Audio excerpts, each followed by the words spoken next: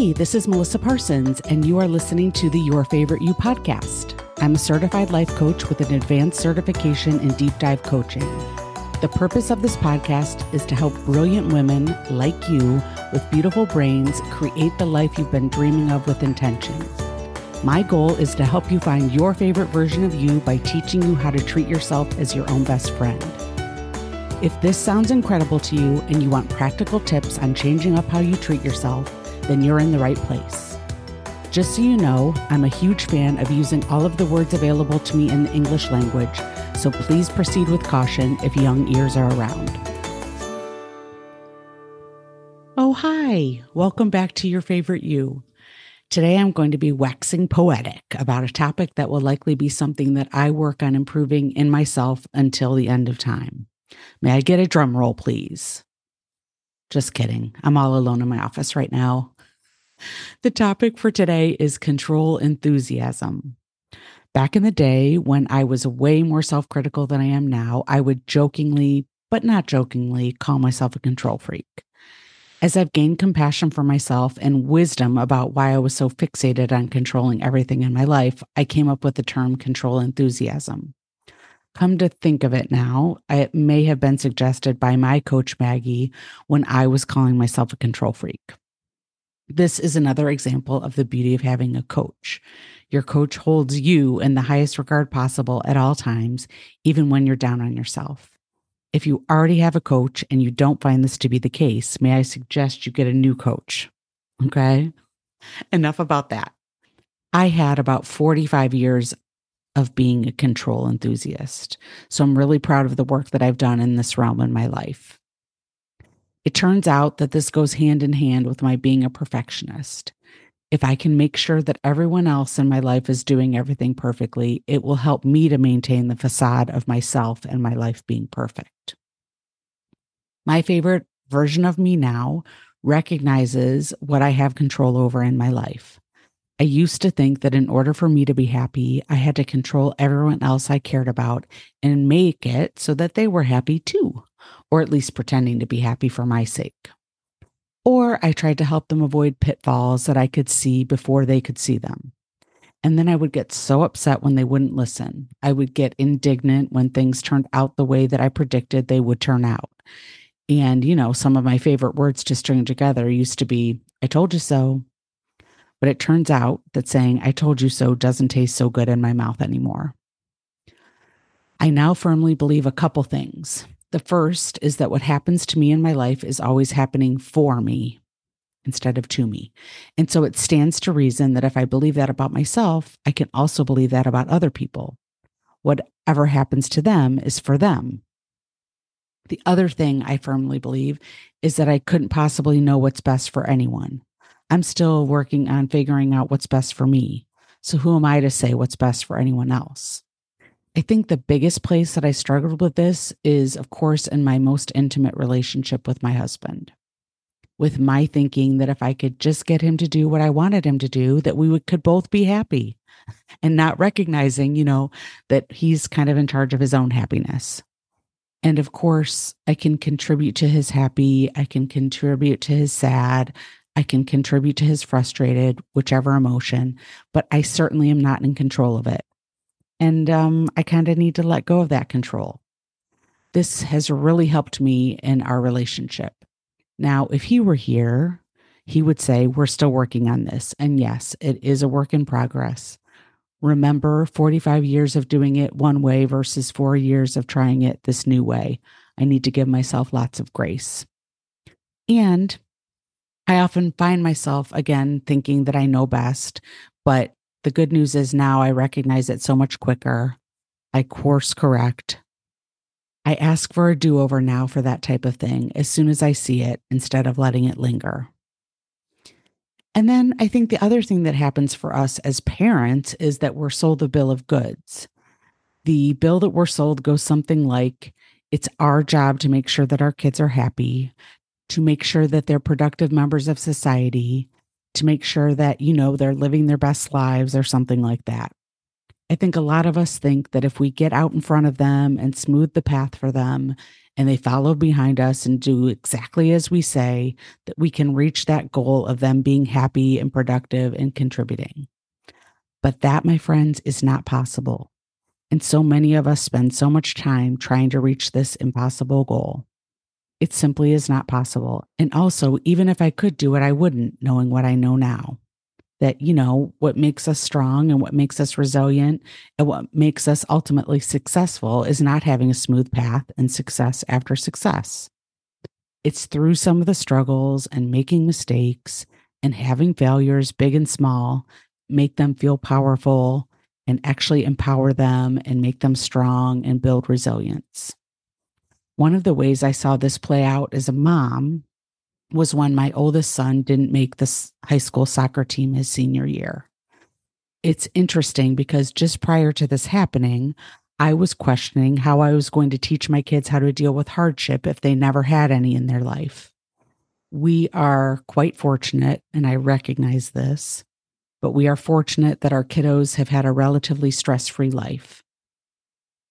What this incident taught me was that I don't need to go looking for opportunities for life to hand my kids a pile of shit. Life will do that often if you live long enough. Anyway, it was at this point, with the upset that came with him not making the team, that I learned the value of not trying to fix anything for him. There was nothing to be fixed. We were getting calls from other parents on the team. They were upset for him and for us. And they were well-meaning when they suggested that I call the new coach and ask questions. Some even suggested that we make a big deal out of him not making it. All he needed from us in this moment was to sit with him, to allow him to be upset for as long as it took. I actually, when this happened, it was my first coaching experience with Maggie, and I messaged her quickly and said, Jack didn't make the soccer team and I don't know what to do. And she empowered me so much. She said, you do know what to do, Melissa, just go do it. And I just went in and sat with him and allowed him to be upset. I also learned to take good care of myself in this situation because I made the mistake of thinking I had a whole senior season of watching him play. I had no idea that his last game was already past in his junior year. And it turned out to be such a value lesson for all of us. For him, he learned that shitty things can happen and life still goes on. He found out that his friends were his friends, not because he was on the same team as them, but because he was a pretty great guy. He found out that our love for him had nothing to do with his accomplishments on the pitch. I found out that he didn't need me to try to make him feel better. I could just sit there with him and love him no matter what. It also taught me to try to enjoy all the little moments with him because you never know when it will be the last time that you see them on the pitch, the last time that you pick them up, the last time that they crawl in bed with you at night because they're scared or they don't feel good. So powerful lessons were had all around. As parents, it is so difficult to accept that it is not our job to make our kids happy. It is not our job to control their every move. They are not remote control robots. In my role as a pediatrician, I saw this play out time and time again. Once your kiddos start deciding when to poop on the potty, they are pretty much in control of everything. Now, this doesn't mean that you don't set loving boundaries for them to help them when they are young, but it is not your job as a parent to control them. The most silly and perhaps most illustrated story from my own life where this would show up was when we would go out to dinner as a family. My boys are now 20 and 17, approaching 21 and 18, which is unbelievable to me. So they, of course, order their own meals from the waitstaff when we go out. When I hear what they're ordering, I have to remind myself that I don't have to eat what they're ordering. I used to drive them crazy by interrupting them during their order, saying things like, "Are you sure you want the chop salad? They have the Caesar." Or, "Are you sure you want medium rare?" Or, "Mac and cheese and fries? That's a lot of carbs." Now, to be sure, the reason I did this was because when they were younger and they ordered the quote unquote wrong thing, I had to deal with the consequences. them whining, them eating my food because they didn't like their own. So my butting into their order was protective for me. But I didn't need to do this for them at their ages anymore. And I see now how it may have led them to having a lack of self-trust by me not trusting them to know what they actually wanted to eat or how they wanted their meat cooked. They certainly perfected their death stare when they were ordering and I tried to butt in. You can imagine the looks I got. Anyway, so my control enthusiasm still rears its head every once in a while. And John and the boys still have to sound the lane departure warning every once in a while. But I'm happy to recognize it now and see it for what it is. And knowing that I'm well-intentioned and being able to tell myself, it's okay. This isn't your fight to fight. This isn't your decision to make. This isn't your problem to fix. Or simply, this doesn't need fixing. You just really need to be there for your kiddos and be the presence and have them know that you love them, whatever the outcome, whoever they are. That's the more powerful thing. You can also do that for your husband. That's pretty powerful too. For me, I've realized that the key to questioning my need to control others so that I can have peace came from realizing that the reason I did not have peace was because I was not approving of myself. I was not accepting myself. I was not trusting myself. Once I started approving of myself, accepting myself just as I was, and trusting myself to always take care of me, no matter the outcome, no matter what I did, no matter what those I cared about did or didn't do, that was the key. It turns out that you can create your own peace in yourself. Spoiler alert, you can actually create any emotion you want for yourself.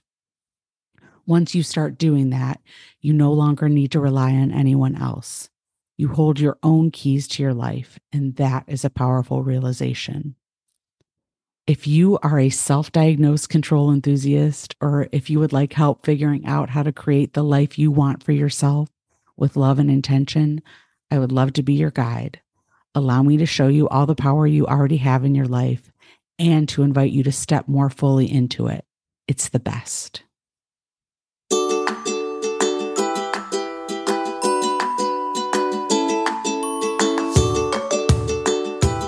If you like what you're hearing so far and you think others would benefit from your favorite you, it would be epic if you take a couple of minutes to rate and review the podcast. Ratings and reviews are the best way to make podcasts discoverable. I'd love it if you give me your honest opinion, especially if you adore me, and of course, a 5-star review would be fantastic. If you click the subscribe button, you'll automatically receive weekly episodes without having to do anything else. If you feel called to share it with others you think might love it, then I will love you forever. You will become my newest favorite podcast listener. Thank you for listening to this week's episode of Your Favorite You. If you like what you're hearing and want to learn more, head over to melissaparsonscoaching.com. If you want to work with me to find your favorite you, to become your own best friend so that you can create the life you want with intention, please go to melissaparsonscoaching.com/contact to set up a consult to work with me one-on-one. I so look forward to meeting you.